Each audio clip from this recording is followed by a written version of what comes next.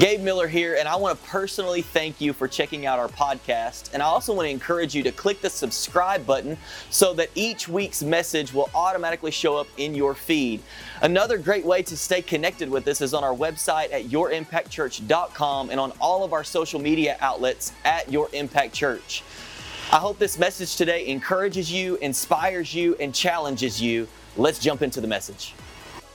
And I'm going to jump in. I've titled this message today that I believe I have a word for you. And I've titled this, It's a Wonderful Life. It's a Wonderful Life. And I was telling the production team, and they were saying, hey, what's the title for today? We want to get it all set up and all this. And I told them, It's a Wonderful Life. And they said, come on, you ain't watching Christmas movies already, are you? In July. Hey, it's Christmas in July, somebody. Christmas in July. But you'll understand where we're going in just a moment.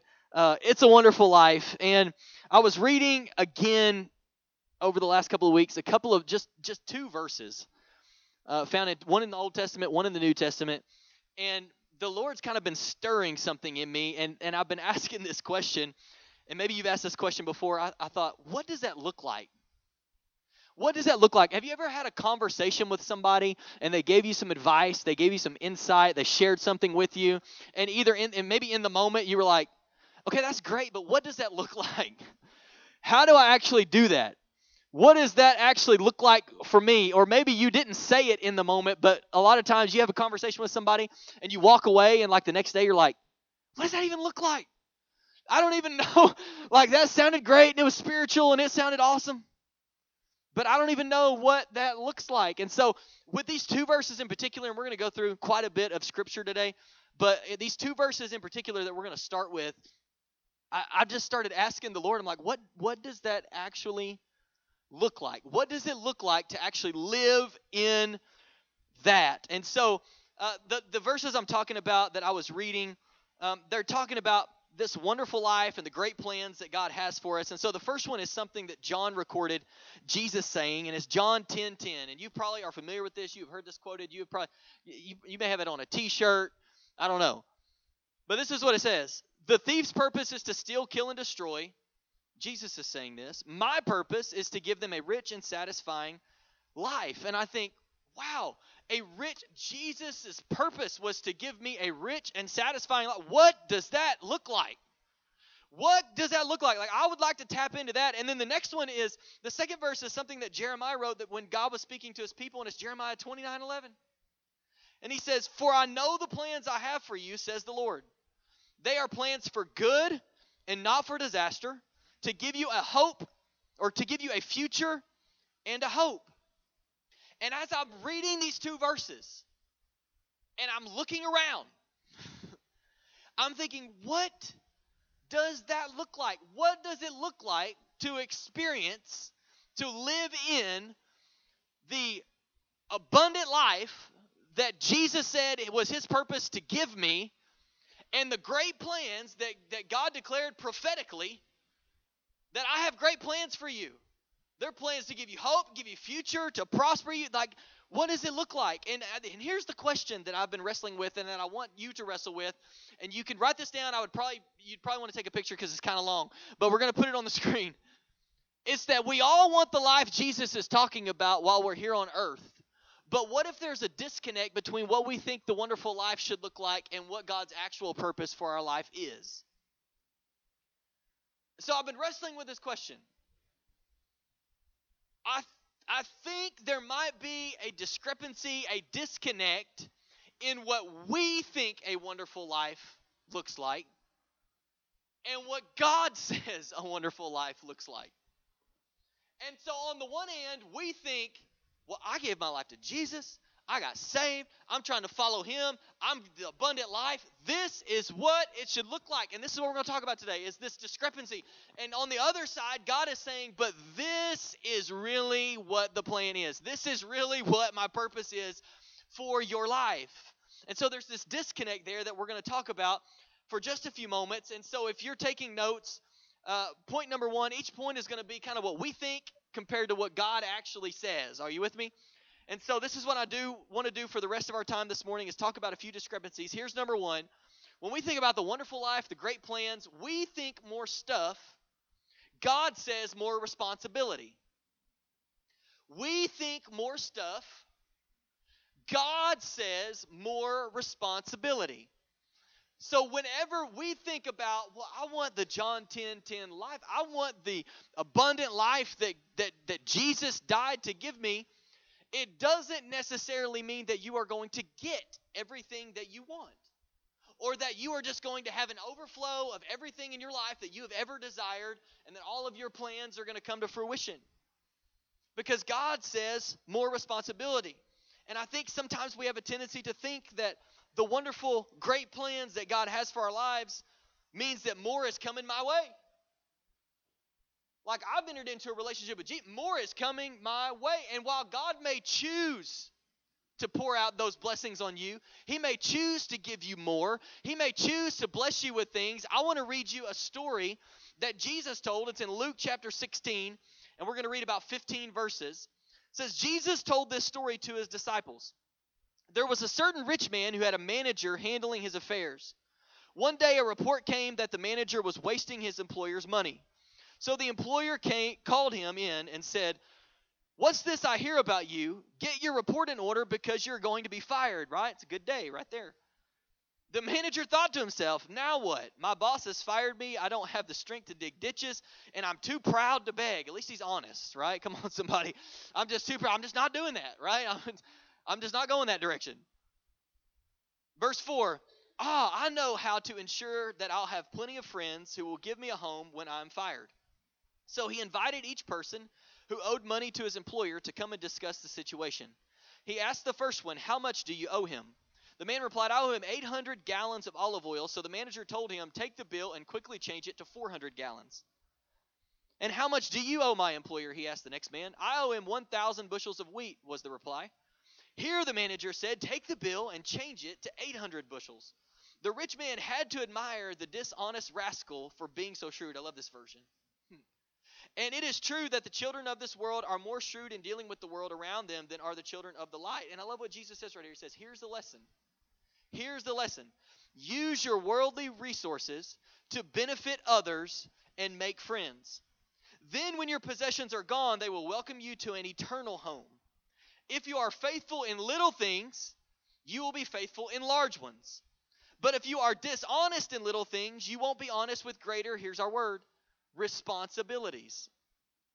If you're not honest with the little responsibilities that I've given you, the little that I have given you to be responsible with, then how can you be entrusted with more to be responsible with? And if you are untrustworthy about worldly wealth, who will trust you with true riches of heaven?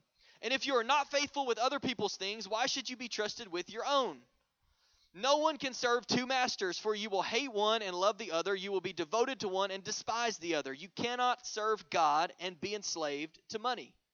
The Pharisees, who dearly loved their money, heard all of this and scoffed at him.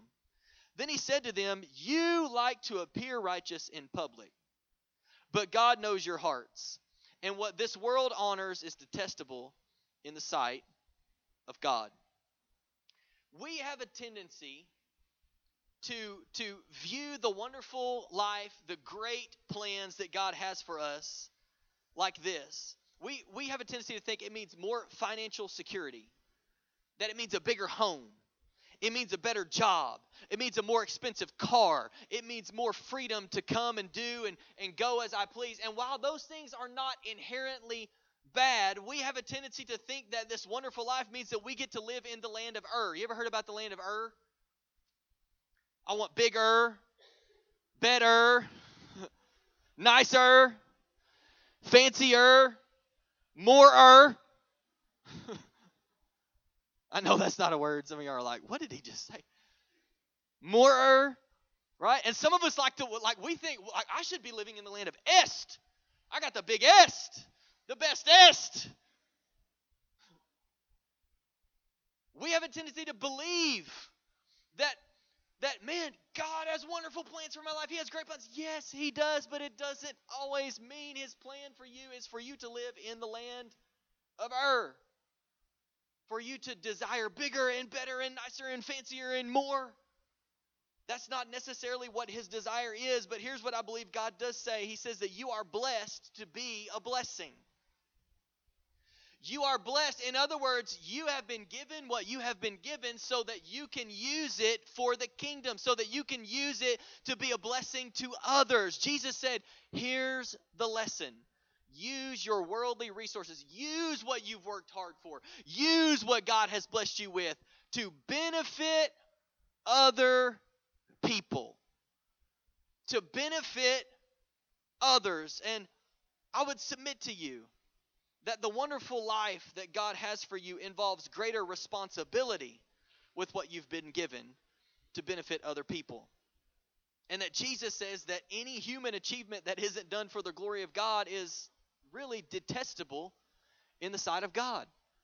Anything that we're just doing for the sake of doing, just so I can get more, make more, earn more, it's not that those things are inherently bad. But listen, at the very end of the story, it's like he wraps it all up and he says, listen, you can't serve God and be enslaved to money and your thing. Like, you just can't. Here's the lesson. Use what you've been given to benefit other people. Use what you've been given for the kingdom. Luke 12, verses 47 and 48, it says, a servant who knows what the master wants but isn't prepared and doesn't carry out those instructions will be severely punished. But someone who does not know and then does something wrong will be punished only lightly. When someone has been given much, much will be required in return. And when someone has been entrusted with much, even more will be required. Can I submit this to you, that sometimes we're praying for more, but we're not ready for the responsibility and the requirement that comes with more. Because God doesn't say, I just want to give you more stuff. I want to give you more responsibility. And when I see somebody who can take what they have been given and they are responsible with it and they're using it for the kingdom and and Jesus is at the center of all of their decisions, not just financially, but in every decision, then I see somebody who has been blessed and they are being a blessing. And I can give them more because they will be responsible with what I have given them and entrusted to them. Because if you're not trustworthy in the little things, why should you be given more things? See, it's not that the wonderful life means that I get more. You might. I'm not telling you that you're not going to. But God's way is more responsibility. More responsibility. As believers, we have a great responsibility with our lives to share the good news of Jesus with those that are in our lives. And I love James. We're going to read the verses prior to this in just a moment, but James 4:17. James writes, he says, remember, it is a sin to know what you ought to do and then not do it. Some of you are like, that's why I hadn't read the book of James. I don't know if I knew there was a reason why I didn't want to read that. James 4:17. Remember, he says, remember, it's a sin to know what you ought to do and then make the decision not to. That I ought to do this, but I'm choosing not to, is a sin. And James is reminding us, remember, when you know what you ought to do, you ought to do it. Because to know what you ought to do and not do it is a sin. And we have a responsibility that has come with what we have been given. We have a responsibility with our resources. We have a responsibility with our testimony. We have a responsibility with our lives to share the gospel with other people. To share the good news of Jesus with everybody in our lives. You have a responsibility. It's a responsibility. God's wonderful plan for your life doesn't necessarily look like wonderful stuff. It looks like wonderful responsibility. Here's the second thing. When we think about wonderful life and we think about great plans and we ask the question, well, what does that really look like? I think that we think easy. God says endurance and perseverance. So when you think about God having a wonderful life for you and wonderful plans for you and great plans for you, do you have a tendency to think that means easy? Like, if God has wonderful plans for me, then that must be like, I'm just going to walk right into that. It must be, see, we think easy, but God says there's endurance and there's perseverance. It is a wonderful plan. It is a great plan. I do have great things in store for you, but they may look like endurance and perseverance along the way. And sometimes I think we think, well, marriage will be easy, serving God will be easy, following Jesus will be easy, going to church will be easy, life will just be easier. If I just get God on my side, God on my team, then life will just be easier, and that's not what we've been promised. We haven't been promised an easy life. We've been promised a life that's worth it, but that involves endurance and perseverance. And I want to just go through, and I'm going to read some scriptures to you, just a few scriptures, just going through them really quickly. Galatians 6:9, and see if you can kind of pick up on the theme. So let's not get tired of doing what is good. At just the right time, we will reap a harvest of blessing if we don't give up. That doesn't sound easy. If it was easy, why would I be struggling to give up? It's because it's not easy. Don't give up. Joshua 1:9, one of my favorite verses in the whole Bible. This is my command. Be strong and courageous. If it was easy, why would he need to be strong and courageous? It's because it's not going to be easy. Do not be afraid or discouraged, for the Lord your God is with you wherever you go. Romans 5, verses 3 and 4. We can rejoice too when we run into problems and trials. Well, thanks again. For we know that they help us develop, here it is, endurance. And endurance develops strength of character, and character strengthens our confident hope of salvation. Philippians 3:14, Paul says, I press on. I press on, not I walk leisurely. I press on. I press on to reach the end of the race and receive the heavenly prize for which God, through Christ Jesus, is calling us. James 1:12, God blesses those who patiently endure testing and temptation. Afterward, they will receive the crown of life that God has promised to those who love him. And then Matthew 24, I want to read several verses here, but this is what it says. It says, later, Jesus sat out on the Mount of Olives. His disciples came to him privately and said, tell us, when will all this happen? What sign will signal your return and the end of the world? Jesus told them, don't let anyone mislead you, for many will come in my name, claiming I am the Messiah. They will deceive many. And you will hear of wars and threats of wars, but don't panic. Yes, these things must take place, but the end won't follow immediately. Nation will go to war against nation, and kingdom against kingdom. There will be famines and earthquakes in many parts of the world, but all this is only the first of the birth pains, with more to come. Then you will be arrested, persecuted, and killed. You will be hated all over the world because you are my followers. And many will turn away from me and betray and hate each other. And many false prophets will appear and will deceive many people. Sin will be rampant everywhere, and the love of many will grow cold, and your life will be easy. It doesn't say that. It says, but the one who endures to the end will be saved. So the wonderful life that God has planned for you, it's a wonderful life. Like, you can listen to this message and you can read these scriptures and you can read through some of the Bible and you can think, wow, that doesn't sound wonderful at all. Maybe there's a disconnect.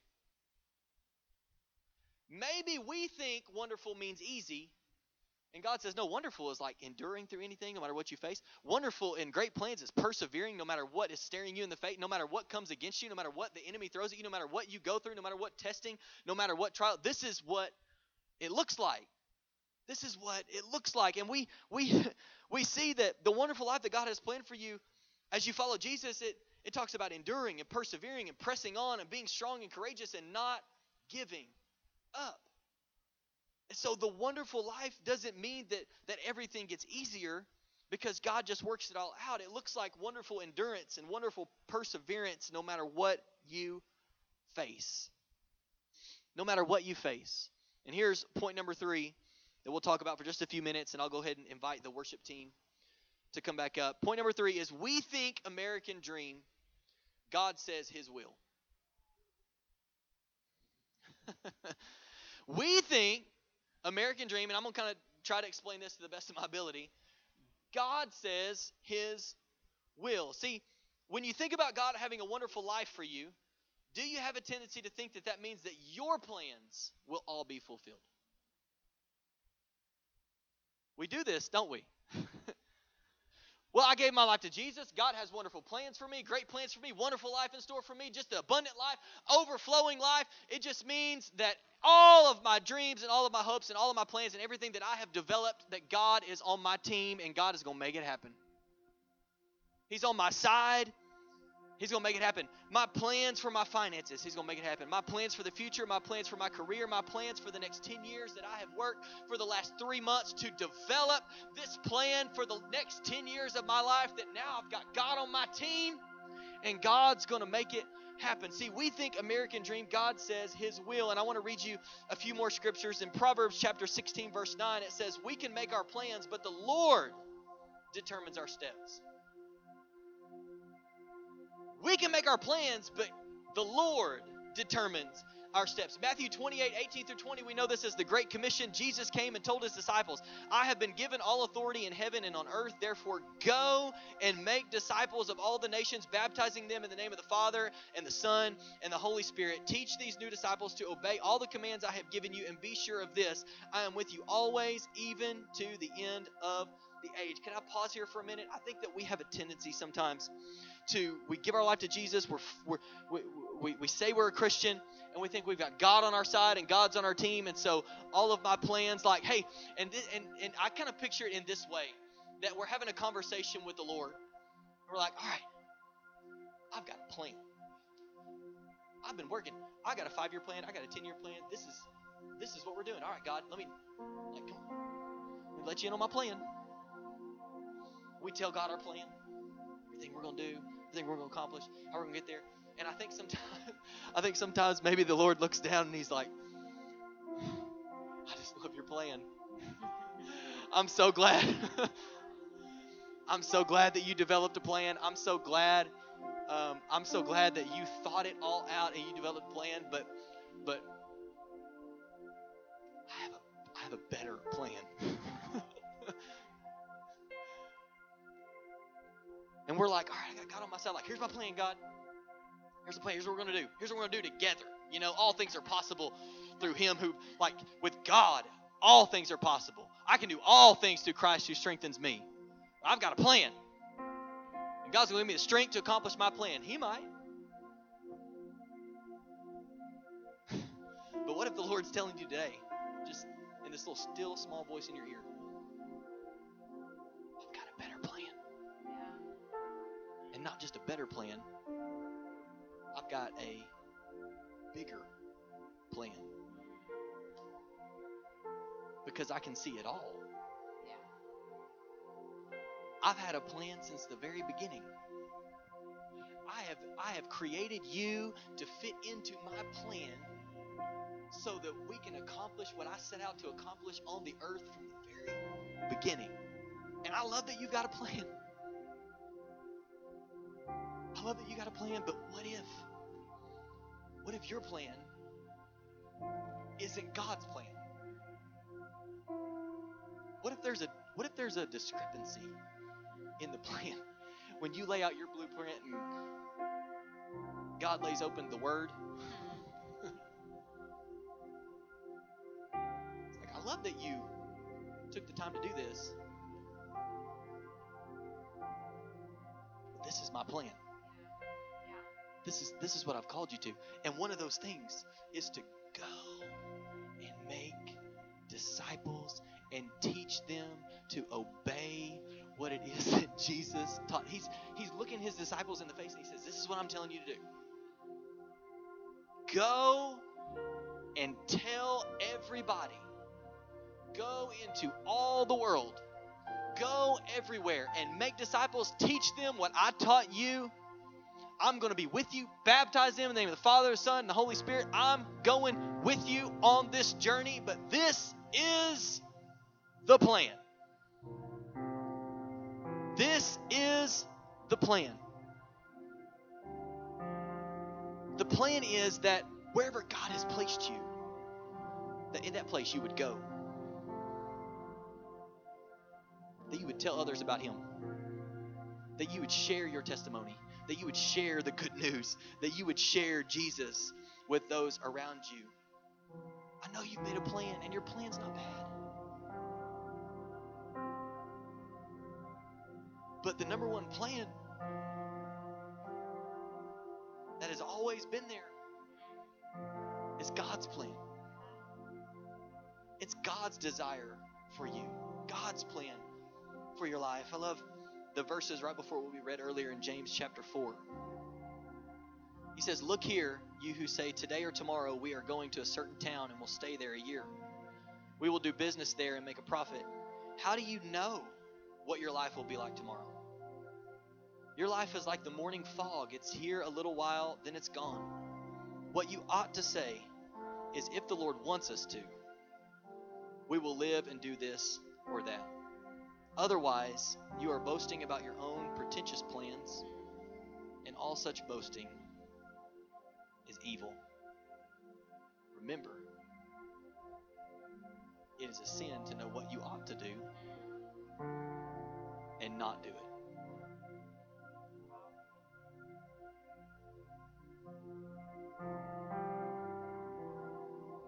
I think the Lord has a plan. And instead of us trying to get God on our side and God on our team and God to bless, you ever prayed this? And I'm not condemning anyone, because I prayed this too. I'm just going to be honest with you. And you're just like, "God, this is my plan." Will you, like, we don't say it in this way, but we're like, "God, bless my plan." And over here, God's like, "I have a better plan. I have a bigger plan, and it's already been blessed. So if you'll step into my plan, it's already blessed. You don't even have to ask me to bless it. I created it. I created you for it so that you would fit right here. This plan is already blessed. I don't necessarily, now will God bless some of your plans? And God probably, he might. He might. But I believe he's telling us today, there's a bigger plan. There's a better plan. There's a plan that I fear not many of us are working toward. God has a bigger plan. This thing is so much bigger than you and me. And God wants to use you and work through you as together you accomplish his plan.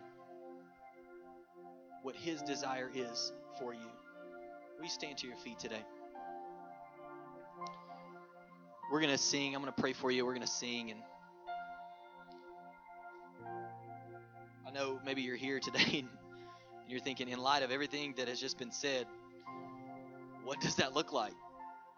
Like, how do I make a shift to where I'm no longer just trying to get God to do what I want him to do, but I'm actually a part of the plan. I'm actually following Jesus. I'm actually doing what I've been commissioned to do. And here's a great starting point. And we're going to sing this song again. And I believe the Lord's going to speak to you. I believe the Lord's going to do something in you. I believe that things are going to change. I believe it's going to happen. But here's how I believe we can experience this wonderful life that God has for us. The great plans. So we lay down our burdens. We lay down our crowns. We lay down our doubts. We lay down tradition. We lay down religion. We surrender every part of our lives to him, and we make room for him to do what he desires and has planned to do in our lives and through our lives. Here's what I'm asking you to do today as we sing this song. Make room. Don't try to find room. If you're searching for room, you'll never find it. The enemy will always give you something to fill it up with. There's always something you can fill it up with. Make room for him to do whatever he wants to do. And just tell him today, this is my prayer for every person in this room, is that we would all today, we would say, I surrender. I want to be a part of your plan. I surrender my life to you. And whatever it is that you would have me do, that's what I want to do. So God, today, we thank you for your word. Thank you for speaking to us. Thank you that you love us enough to have a wonderful life prepared, great plans prepared for your children. Lord, I believe you're speaking today. It may not look like what we've been looking for, what we have thought, what we have tried to put an expectation on.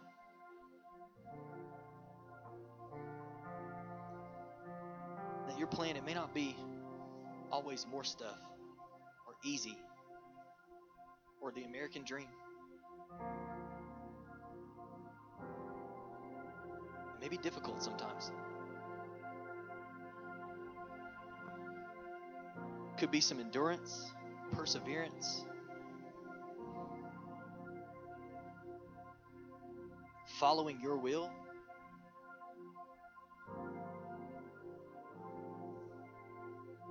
Taking up the responsibility that you've given us with what we have.